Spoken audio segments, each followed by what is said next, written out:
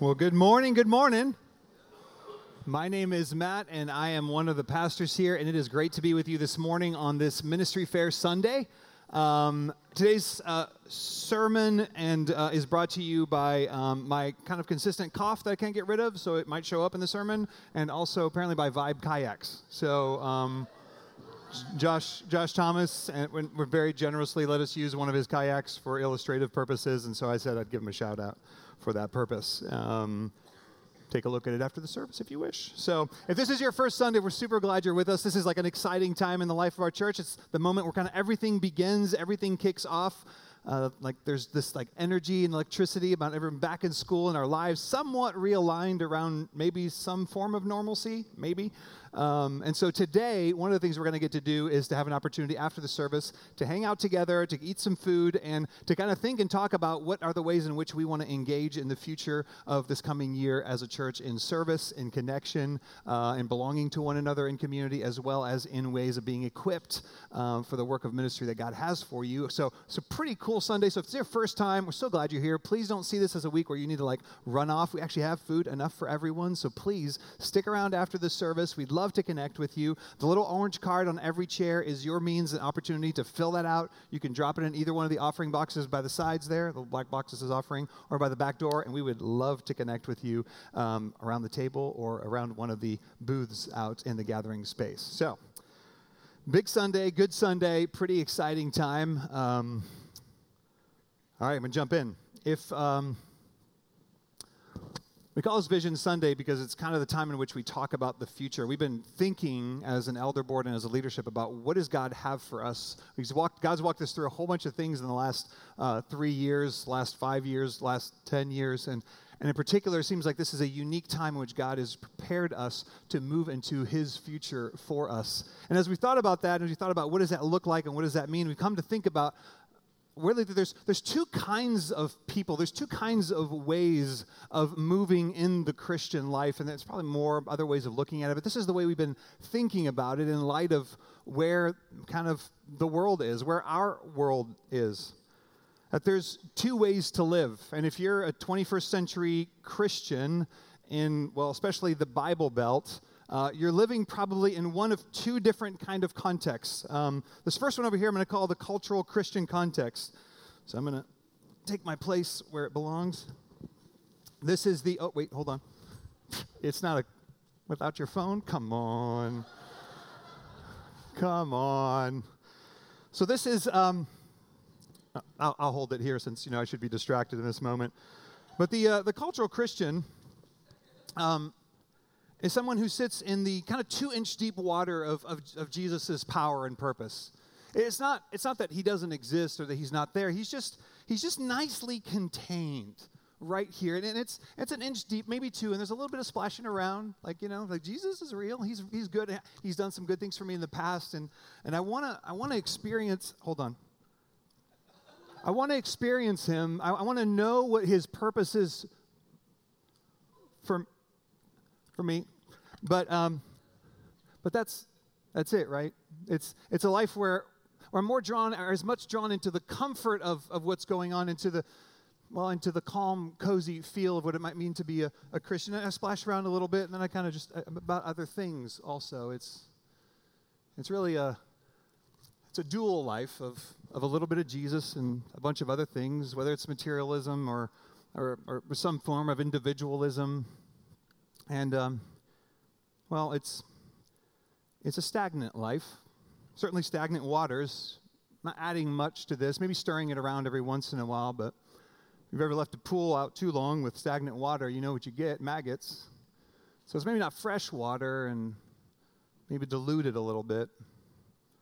This is the unbothered, unencumbered life, and it is the primary invitation of our cultural context to be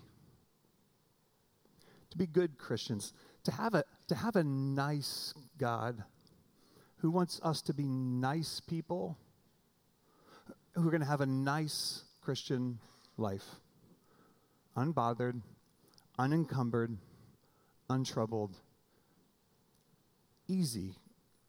That's what it means to really live alive, to get most of what you can out of the world. But we believe there's another way. We believe there's a no phone. We believe there is a different kind of living. I've gotten in this once. All right, nothing embarrassing. Nothing stable. But as we talked about the water over there, the water of Christ's power and purpose, this small amount that we have just enough of, I want you to imagine, if you will, being in this kind of a context, except not it's a little bit of water, but actually pushing yourselves into the very stream, into the very flow, into the very life of Christ for you, his power and his purpose that is moving. I'm talking Colorado River kind of moving. Real life, real power, deep purpose. That's the life we've envisioned. That's the way in which we imagine the people of God, because we believe that's actually what the Spirit of God, through the Scriptures, invites the people of God to live like, to be alive, to move into this kind of a context, and to be doing so with courage, believing that Christ is being formed in us, and as he's formed in us, that we start manifesting his very life everywhere we go. That's actually the picture of what it means to be alive in Christ, actually what it means to be part of what he's doing, not part of what we're making happen. We want to have that kind of life manifested through us in ways that change the trajectory of people's lives around us because of how committed and given we are to him. This is not an unbothered, unencumbered life. Jesus won't have it that way, not on this journey. No, this is the kind of life that is forged and formed by a biblical process of transformation. It's where we come alive through the Scriptures and through prayer and through the kind of commitment to the life that Jesus is inviting us into in a way that changes us. And it's a costly life at times. And it's a life that we don't have all the control over, but we're invited into it. It's not cozy and it's not easy. But we're people who are putting aside that kind of thinking, that kind of living, and giving ourselves to be the kind of people who are awakened to what God has made us for. That know why we're getting out of bed in the morning, who have a clear sense of purpose because Christ is the one who's giving us purpose, and a clear sense of calling because Christ has given us our call, and we've entered into it in a way that allows us to be more and more alive to the ways in which he's formed us, made us. And as he's more formed in us, the more we give ourselves away. And the more we give ourselves away, the more we realize how much more he must be formed in us. There's two ways of living. And one of the amazing things we think about when we talk about this, careful. Joel, I told you that was going to happen. Is that the only way this is really possible, the only way in which we're going to be the kind of people who are giving ourselves to breathing life into our kids in a season and a time where there's very little hope, or where we become the kind of people who are pursuing our spouses, who are allowing the Scriptures to form us, who are having common, ordinary, regular conversations with God about what our life is like. The only way that's ever going to happen is if we have our eyes on Jesus. So if you've been here for a little bit of time, if you've been here for a lot of time, you know that we find ourselves always going back to this place, to the life of Christ. And to the degree in which that's alive in us, to that degree we become changed people, which is why for us as a church, we always think about 2 Corinthians 3:18 as kind of the center of how we view life. It says, we all, with unveiled face, beholding the glory of the Lord, are being transformed from one image, are being transformed into the same image from one degree of glory to another. For this comes from the Lord who is the Spirit. We are being transformed. We're looking at Jesus as though a mirror, and we're being changed by him into the image of who he is. And that doesn't happen here. It only happens here. It only happens as we give ourselves fully and enter all the way in, believing he's got the truest, fullest, and best life for us. And so this year, as we think about becoming these kinds of people over time, as we think about moving into a long-term journey, a long-term story, of being transformed by Christ, as we gaze at him, as we allow him to do the kind of work of forming his character in us and then pushing us out into the various spheres that he's invited us into. We want an active declaration of what that looks like by focusing our attentions, by engaging together and realizing this kind of vision for us over the years to come, by spending 1 year, this coming year, focused in one area, and that is in the area of risk. Of being a people who are going to orient ourselves, being a church that's going to orient itself about taking regular, consistent, faith-filled steps of courage. So why risk? Well, first of all, maybe what is risk? What does it mean? What is this talking about? One of the definitions of risk, we're talking about faith-filled steps of courage, which is one of the ways we're articulating it, but one of the definitions is an action that exposes you to the possibility of loss or injury. An action that exposes you to the possibility of loss or injury. And so I would say for the believer, it means listening to God and then following his leading into circumstances or actions that expose us to the possibility of loss or injury. What's wild is that we see this throughout the scriptures. Paul, while he was in prison, and he says in Philippians chapter 1, he says, "As it is my eager expectation and hope that I will not be at all ashamed." I want to live this way, he's saying. I want to finish this way. I don't know what the future holds. I'm in prison. But that with full courage, now as always, Christ will be honored in my body. That everything I am and do will be Christ will be honored in my body, whether in life or by death. For to me to live is Christ, and to die is gain.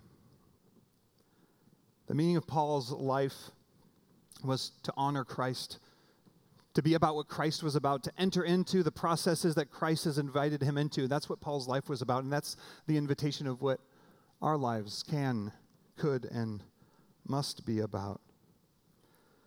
But it was a life that had to be full of courage. It had to be full of courage because the experience of risk was very real. John Piper, in his little book, about a 50-page book called Risk is Right, says, "If our single, all-embracing passion is to make much of Christ in life and death, and if the life that magnifies him most is the life of costly love, which the cross proves, then life is risk, and risk is right. To run from it is, as only John Piper can say, to waste your life." So why is there such a thing as risk? Why is that? Well, candidly, it's because we don't know the future. I mean, at least I don't know the future. I don't know if you think you know the future. I know you think you maybe know the future for your kids, which is, what we tell them to do and tell them this is how it's going to be. But we don't know. We're ignorant about what's about to come next week or tomorrow. You don't know what's going to happen on the drive home today, right?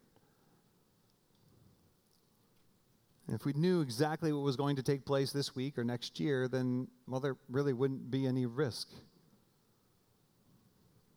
If you know exactly what's going to happen when you give constructive criticism to your boss in that meeting, well, then you know that you can give constructive criticism to your boss. But if you don't know, well, then it might be a risk. If you don't know exactly what it's going to be like if you confess something to your spouse, there's risk there because you don't know exactly what's going to happen. If you knew, well, it wouldn't really be much of a risk then at all, would it be?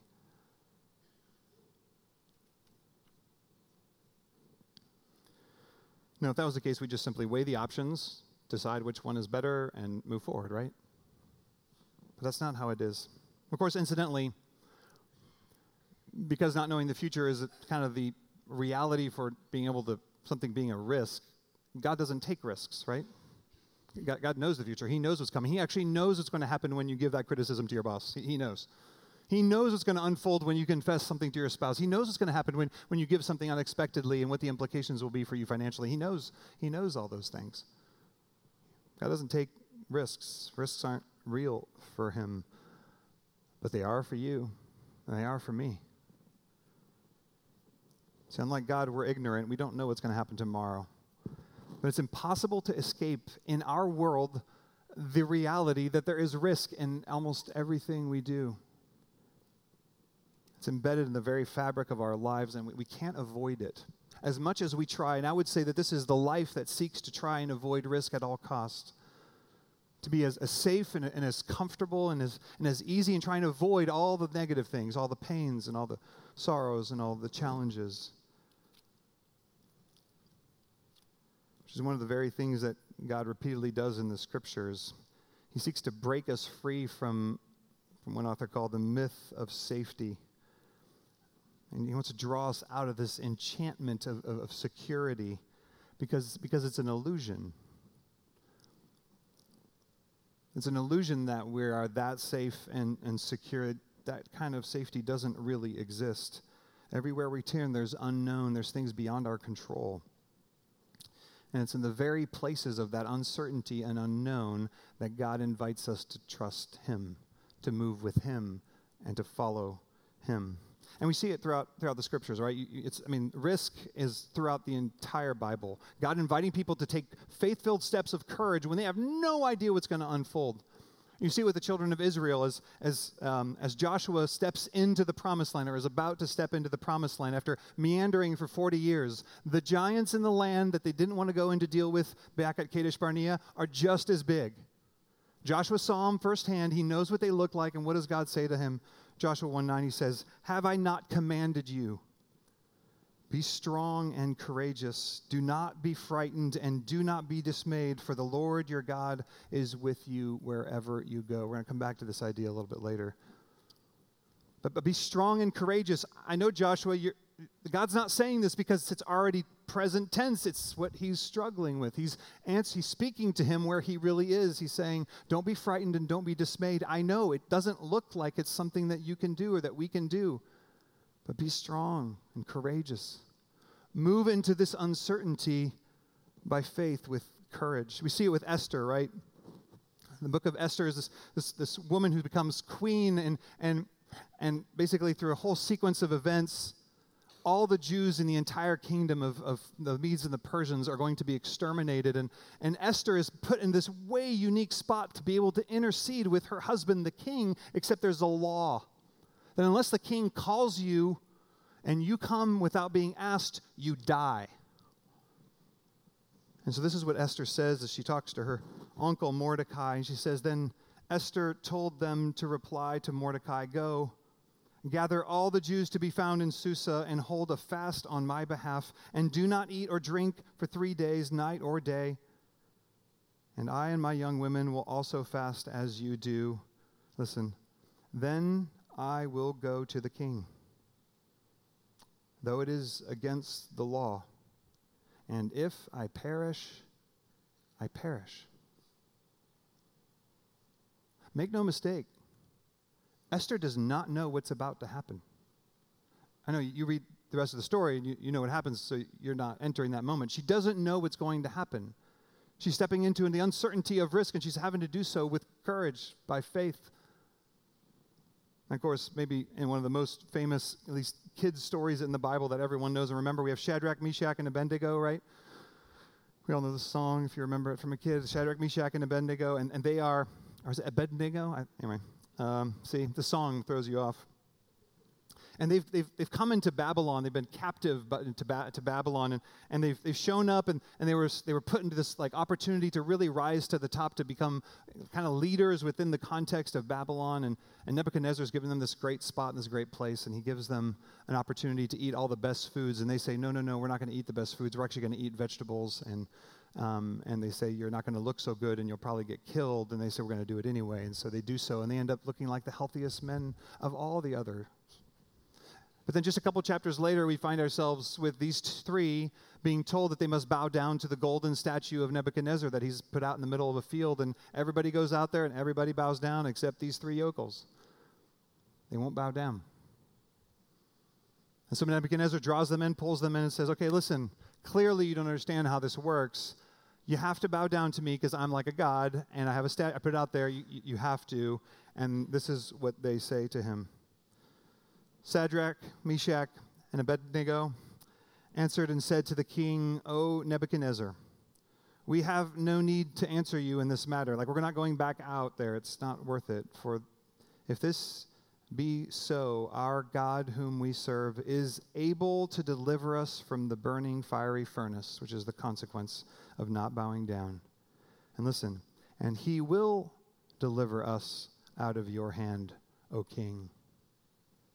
But if not, be it known to you, O king, that we will not serve your gods or worship the golden image that you have set before us.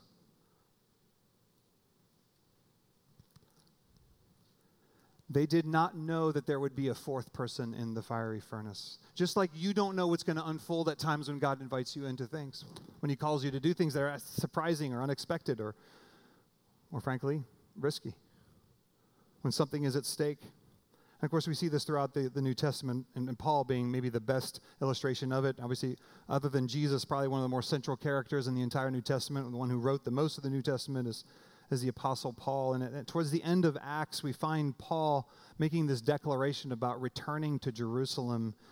In Acts 20, verse 22, he says, "And now, behold, I, Paul, am going to Jerusalem." Listen, constrained by the Spirit's sending me, not knowing what will happen to me there, except that the Holy Spirit testifies to me in every city that imprisonment and affliction await me. Here's the thing. Paul never knew where the suffering and affliction was going to come from. He didn't know when it was going to, he didn't know what form it would take. All he knew is that maybe this is what's going to happen this time. Maybe it'll be at this hand. Maybe it'll be in this ways. Except he had a pretty good picture because he had kind of gone through a lot by that point. This is what I mean. He had a sense of what this could mean, and off he goes nonetheless to Jerusalem. Listen to 2 Corinthians. This is just a snapshot of what Paul could imagine taking place for him in Jerusalem. He says, 5 times I received at the hand of the Jews the 40 lashes less one. 3 times I was beaten with rods. Once I was stoned. 3 times I was shipwrecked. A night and a day I was adrift at sea, on frequent journeys, in danger from rivers, danger from robbers, danger from my own people, danger from Gentiles, danger from the city, danger in the wilderness, danger at sea, danger from false brothers, in toil and hardship, through many a sleepless night, in hunger and thirst, without food, in cold and exposure. And apart from other things, there is the daily pressure on me of my anxiety for all the churches. What does this mean? It means that Paul didn't know what was going to hit him next. He had no idea. He didn't know if he knew that he's not sure if he's going to be safe anywhere. He's not safe in the country. He's not safe in the city. He's not safe from Gentiles or from the Jews. No one is safe. There's uncertainty all the way around. But I go to Jerusalem, he said. For Paul, the unbothered, unencumbered life of safety and security was not an option anymore. It didn't exist for him. Not anymore. But it does for us. John Piper again says, as people, we become gripped by the beguiling enchantment of security, the notion, listen to this, the notion that there is a sheltered way of life apart from the path of God-exalting obedience. And this is the very reason why Paul tells us that the most fulfilling life, the good life we've been talking about in Mark, the most is a life that dies that it might gain, that lays itself down in order that it might receive what it otherwise never could, a level of freedom and power, re-receiving your life back after you've let it die. And he knew what he was talking about. Like Paul, we have these 2 same options, right? We have 2 options: the unbothered, unencumbered life, the retreat into security and safety, or we have a life of risk that God is calling us into, to follow him.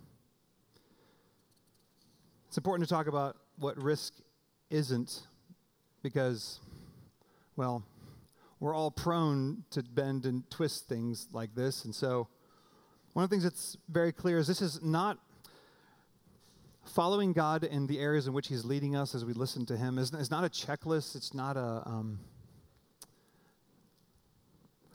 campaign. It's not a scoreboard. It's also not a belief that the life is supposed to be this ascetic absence of any pleasure or joy or delight. That's not the case at all. That only the hard is the good, only the hard is the righteous, only the most difficult is the spiritual. That's not true. No, it's a life of attentiveness. It's a life of hearing and listening and then following where he takes us. It's also not a life of boasting and self-exaltation, of pursuing the adrenaline rush of spiritual heroism. That's just self-reliance, or a different form of self-reliance, where we flex our spiritual muscles and say, look how much I trust God, and be able to look at other people going like, you're either lazy or you're a coward. That's not a life of risk. That's a life of pride. That's a life of self-reliance, but that's not a life of submitted, surrendered risk.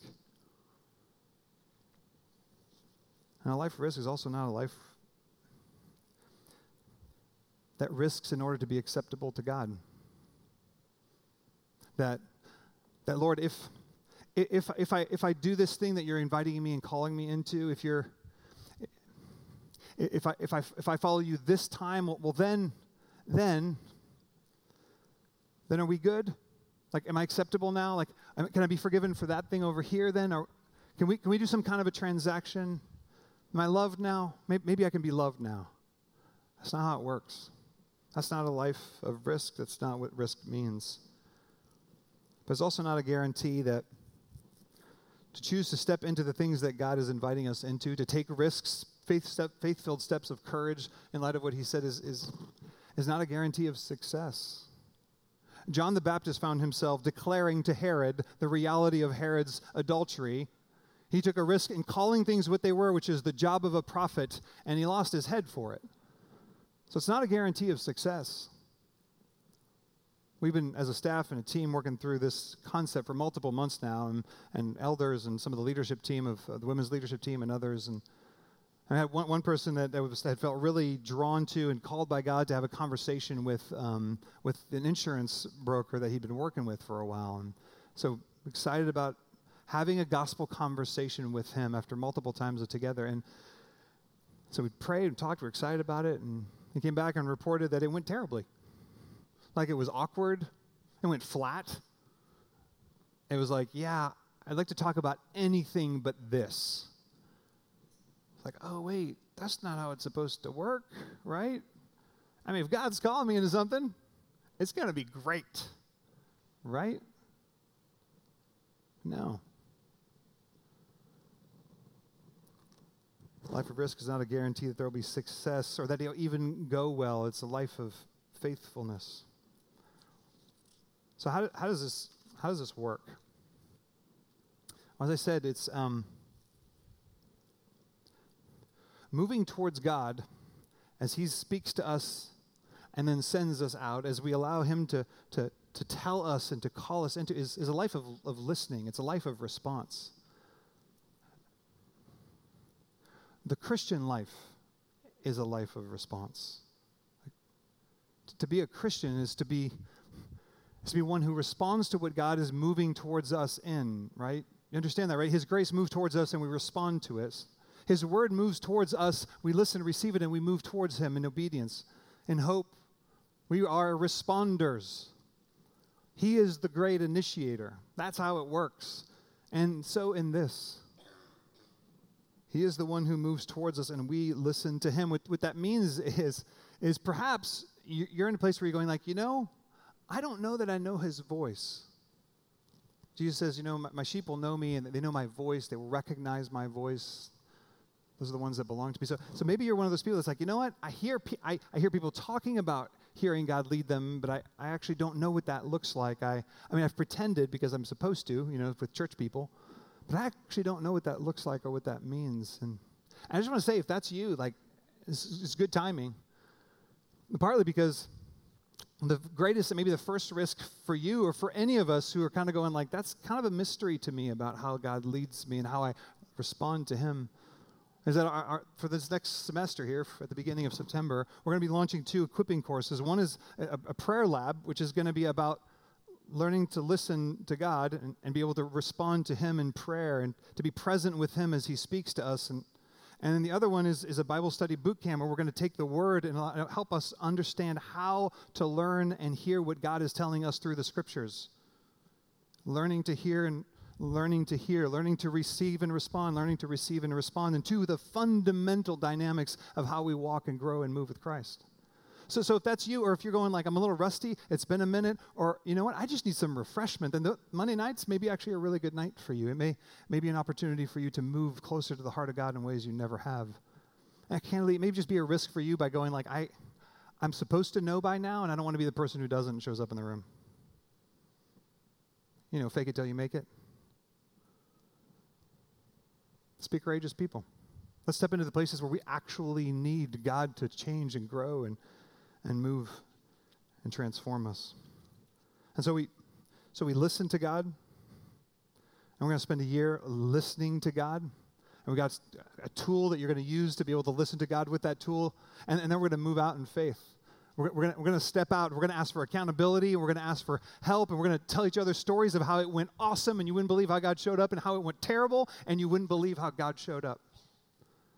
Because that's actually how it works.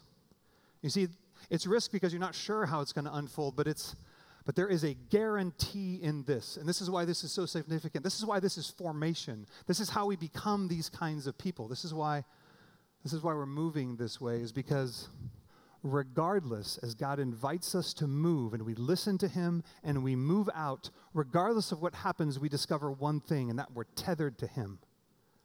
That he's got us, that he loves us, and that can't change regardless of how much is at stake. Because here's the thing. Real risks are things that have real things at stake. If it doesn't require the life of Christ alive in you to take that step, then it's not a risk. It's just being. But what's fascinating, of course, is that what's a risk for you, Dan, is not the same as what's the risk for you, Will. Those could be totally different things. Yours could be something that Will's like, oh yeah, that doesn't require a ton of faith for me, but the opposite could be true. That's what we've discovered through this time is, got all excited and left my notes. The guarantee is that we will experience the grace more deeply, the grace and the love of God.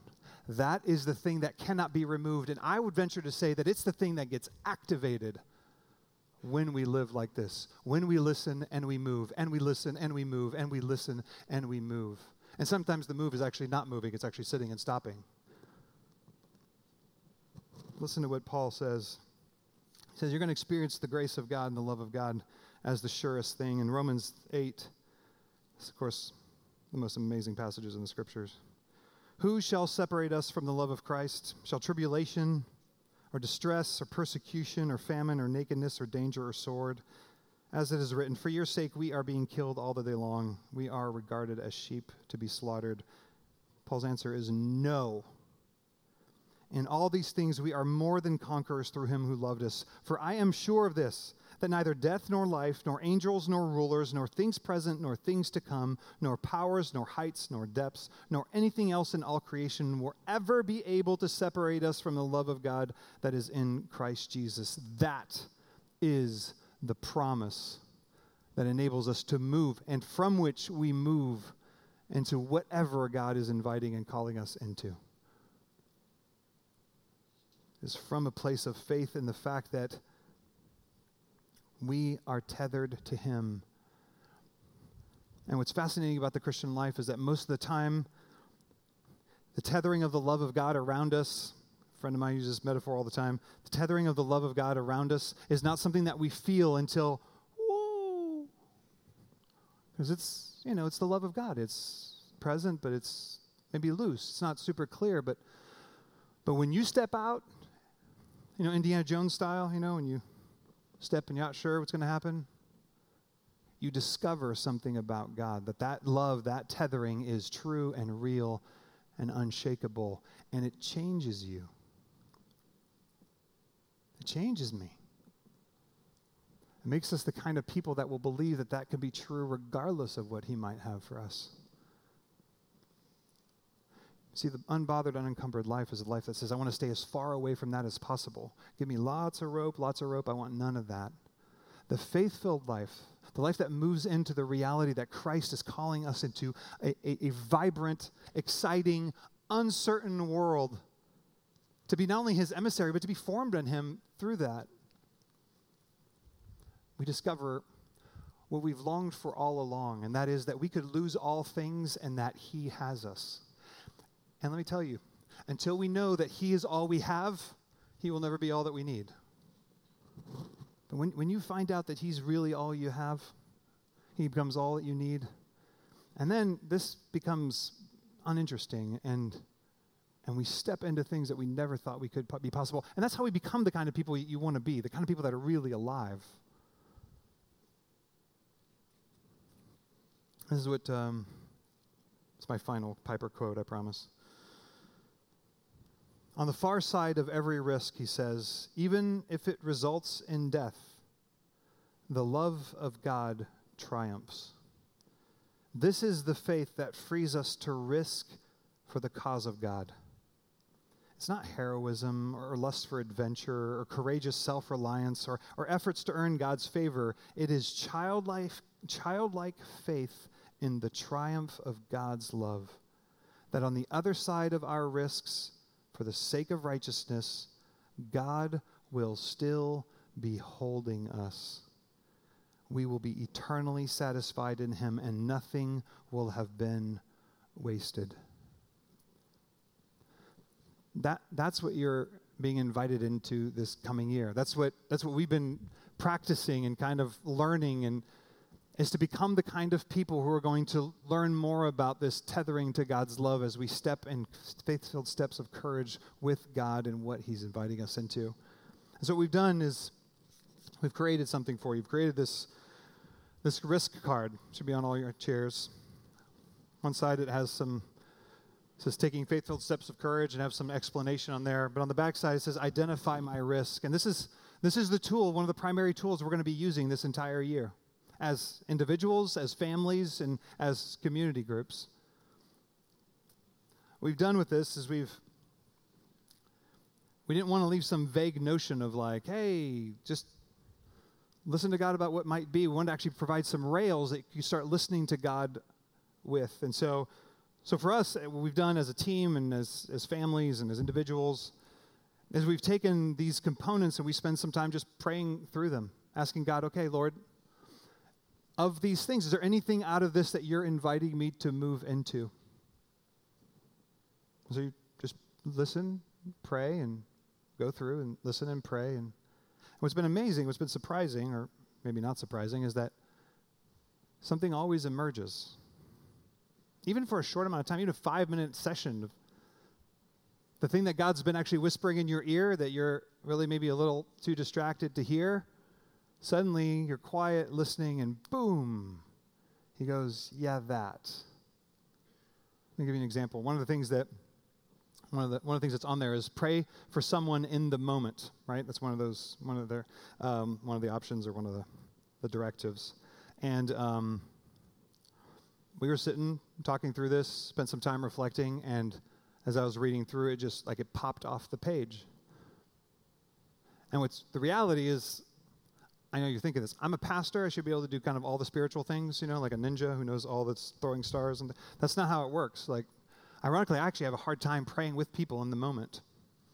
I'll talk about the mess you're in or the challenges your life are going through or the pains you're experiencing. I'll talk about those all day long with you. I'll give you comfort, encouragement. I'll do all those things. But I have a hard time moving towards people and saying, I'm going to actually call on God to move towards you in prayer. I get nervous. You know what I get nervous about? What if God doesn't come through for them well?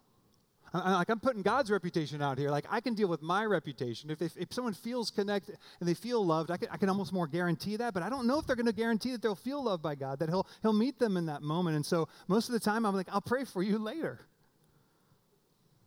I know I'm terribly unspiritual.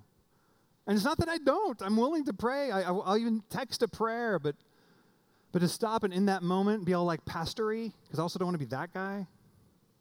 And so it was clear as day. The Lord was like, listen, you need to start risking every moment that you think about, we should pray right now. Becky and I are on a walk and something popped up or we're in the middle of a fight and like, we should pray right now. It's like, I don't want to pray. But it's like, no, every time. So it's like, okay.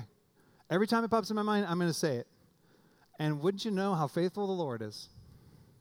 I mean, within like 5 days, there were like 12 opportunities, including some here. Like at the end of a service, someone walks up to me like, listen, I got surgery on Wednesday. And I'm like, oh, I know what's happening right now.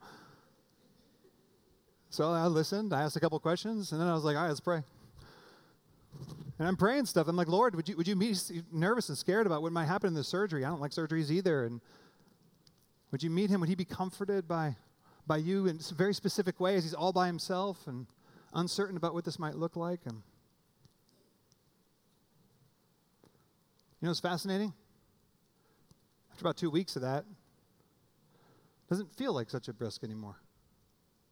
And it doesn't feel like I have to muster up this sense of like, oh, what does it look like to trust God in this? Like, there's a presence with him, and he's faithful, and he's met me in it. And a couple times where I felt a little embarrassed or I felt a little unsure or followed up and things didn't go well. I was like, all right, Lord, you got me. If I look like a fool, I look like a fool. But you got me. You see, it forced my eyes towards him.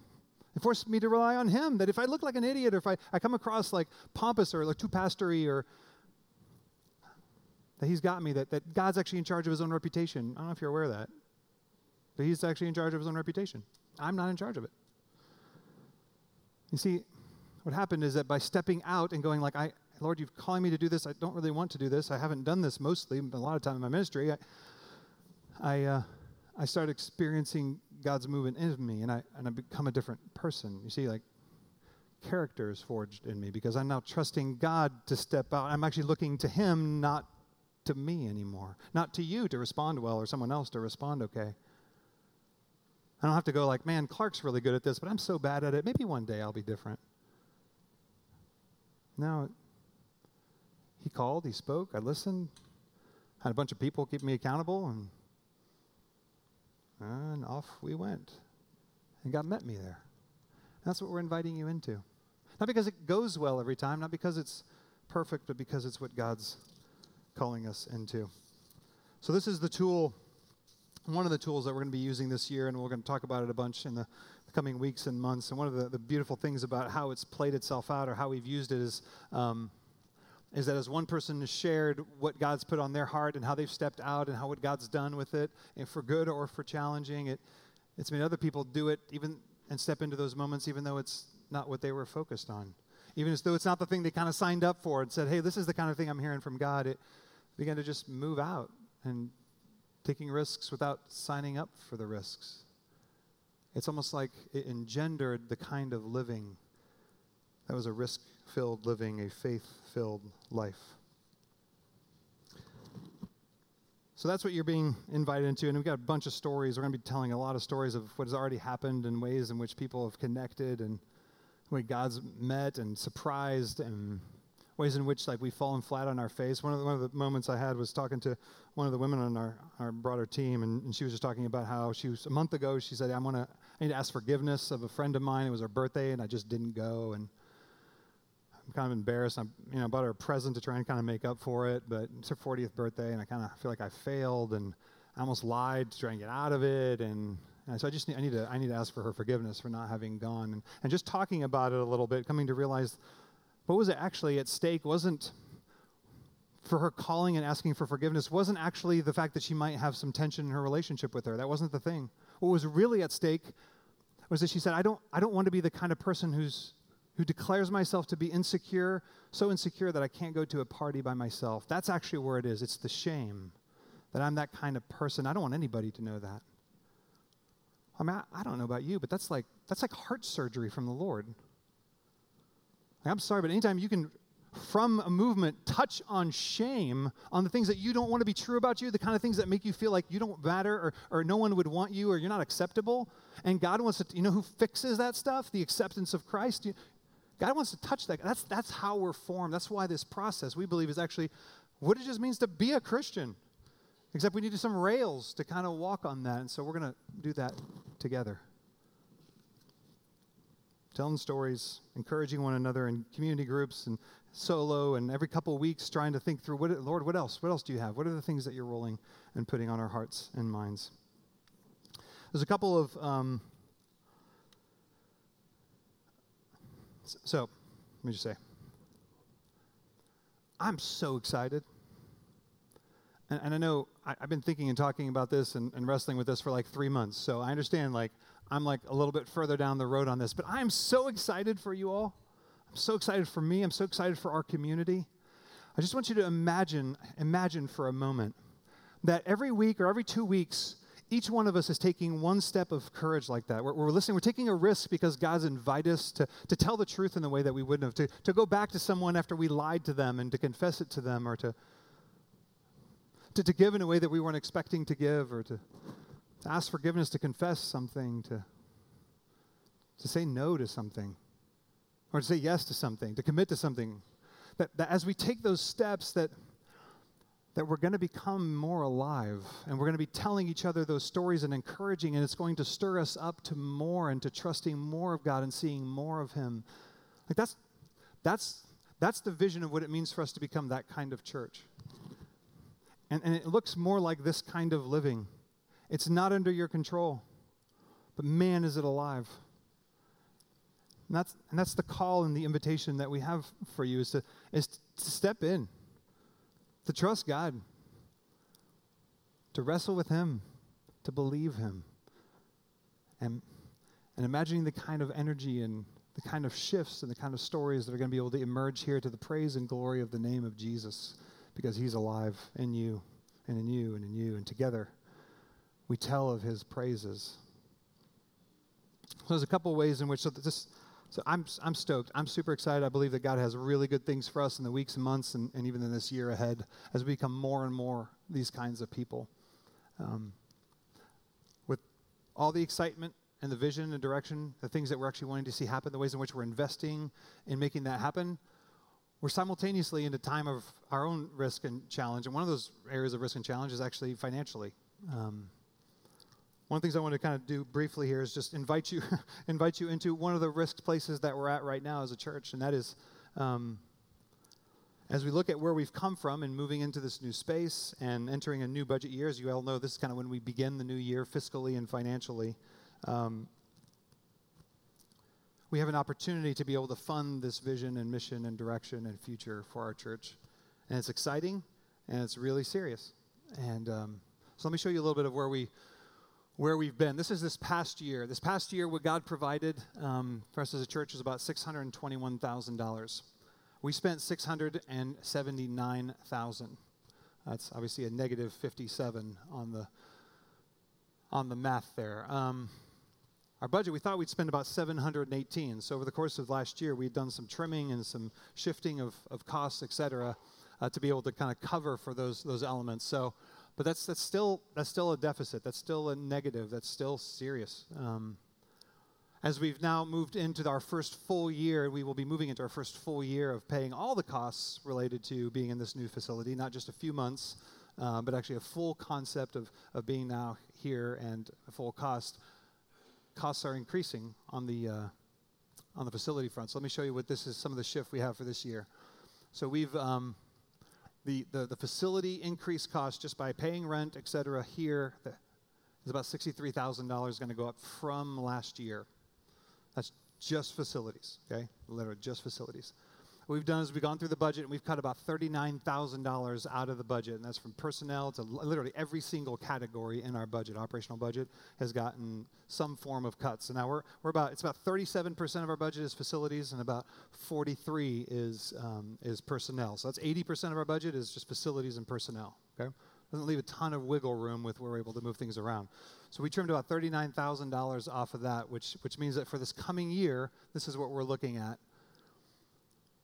Our forecast right now is we expect to spend about $742,000. That's the budget, $742,000, almost $43,000. It's about almost $24,000. That's $2,000 or more per month for this coming year from last year. So this is how we distribute the way in which we think about how we're investing into ministry, into areas from mission to kids to worship. And that's the distribution of the use of our facilities, as well as how we invest our personnel in those areas of life and ministry. This is how we're wanting to see the life of Christ stirred up in one another, to accomplish and live out our mission. That's how we're investing it percentage-wise of that particular budget. But there's a gap. There's a tangible gap from where we are. And when we were moving from the cottage school, from Hembry Springs, there were a lot of unknowns. You talk about God sending us on a risk trip. It was like, okay, well, we're moving forward, and God has good things for us. We're going to go ahead and cross the Jordan, and we're going to go into this new land, and we'll see what happens and how God leads us. And God's been super faithful. And God's led many of you to be incredibly generous. But I want to invite you into a very tangible, personal, faith-filled step of courage, and that is that we got some space to make up. We got some tangible gaps to overcome here. And so I want to ask you, I want to call you, I want to invite you to take risks financially with what we're in need of, and in order to accomplish the purposes of God. We're gonna continue by faith to move forward. But if you haven't given yet, if you're someone who experiences the goodness and the grace and the care and the comfort and the training and the growth of Christ in our midst, if this is your home, we want to invite you to participate and to give. You're needed. Like, your gift matters. So come along, enter in and join the journey of so many of you that are faithfully and have faithfully regularly given. If you don't give regularly, start giving regularly. Be someone who's trusting God, and this is what's going to happen, right? If you're going to start giving regularly, something's at stake. It's going to be a risk. The things that you would otherwise have gotten or received or done, or you're going to have to trust God with that, right? You have to trust God that He's going to either care for by providing more, or He's going to care for you in different ways. So you're invited into that risk. You're needed. It really matters. These are serious times for us. We've got some things we're working through, but we are here, and there's much at stake, and there is so much ahead of us that we're deeply, deeply excited for. So let's do this together. This is not my church. This is not the elders' church. This is our church. This is a church that belongs to Jesus Christ, of which we are a part of, a good, beautiful part of. So let's be a part of it together as we choose to risk with God in this particular way. But secondly, today, as we leave here, I want to invite you to risk potentially in other ways, whether it's to commit to the kind of community that maybe you haven't before, to commit to some people that maybe you've had bad experiences in community, or last time it fell apart and you just don't want to give yourself anymore, and to trust God again. If He's inviting you to have a committed set of people that are going to walk with you, that are going to challenge and encourage you, to take that kind of risk. To take a risk maybe to serve in ways you never would have thought of before, to give yourself away. One of the things will be, on each one of your chairs, you have this connect and serve. The entire middle section here is ways in which you can be a part of giving yourself away to one another in service. So what does God have for you? Listen to Him. What is He saying to you? What is He calling you into? What opportunities is He wanting to invite you into, to give yourself away, to maybe stretch you to see His faithfulness in your life? And maybe the other way to risk is, like I talked about Monday nights, is let God equip you. There are ways this fall, and you can see it in the brochure there, that we're investing in allowing marriages to be strengthened and challenged. We're challenging people to understand their calling better and more intentionally, where we're inviting you to the scriptures and to prayer and to mentoring. Some of you ladies in particular this fall, as we launch the mentoring training, and to be mentored, to actually trust another woman with your heart, to trust that you can actually be of that kind of impact on someone else. It's time to risk for many of us. I want to invite you into that. Here's the thing. As we come to the table, as I said, the way in which we're able to risk, the only way we're ever able to risk, the only way we're able to trust God to step into the things He's inviting us into, is because He's gone before us. It's always the case. You see, Jesus didn't go at the risk of His life. He went to Calvary at the cost of His life, and it wasn't a mystery to Him. From the foundations of the world, He knew that He was heading to Golgotha for you and for me. And it's because that's true that whatever He's inviting us into, He declares, "Have I not commanded you? Be strong and courageous. Do not fear and do not be dismayed, for I, the Lord, am with you wherever you go. You see, this is what this table tells us, is that he's with us wherever he calls us into, wherever he's going to invite us into, he's going to be there with us along the way.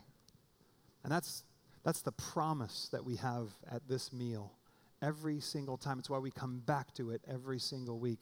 You need to be reminded that wherever he's inviting you into, he goes with you. And because he's tethered to you, you become a different person. So I'm going to pray, and then I'm going to invite you forward to receive the body and blood of Christ, that you would know the love that is unshakable, demonstrated by his body broken for you and his blood shed for you. Let's pray. Father, thank you.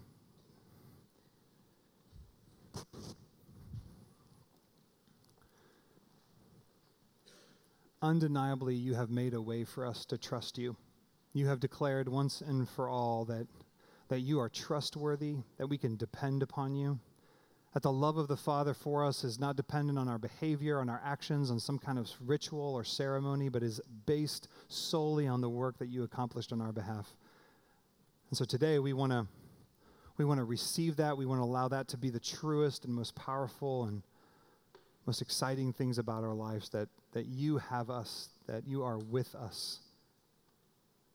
So, Father, as you invite us this coming year into trusting you as we listen to you, of taking steps of courage because we trust you and believe you, would you infuse us with not only joy but perseverance and hope? Would you infuse our community with stories of transformation, of becoming new and freer people, that we may proclaim the excellencies of him who has brought us out of darkness and into the light of his glorious Son? That's what we want to be a part of. And Lord, we ask that you would do so in meaningful, tangible, practical, courageous ways in us. So we thank you for this table, for what it reminds us of. We thank you for Jesus, and we lean and trust in him alone for all things. It's his name that we pray. Amen. If you belong to Jesus, this is your meal. So come and receive the grace of Christ through his body and his blood.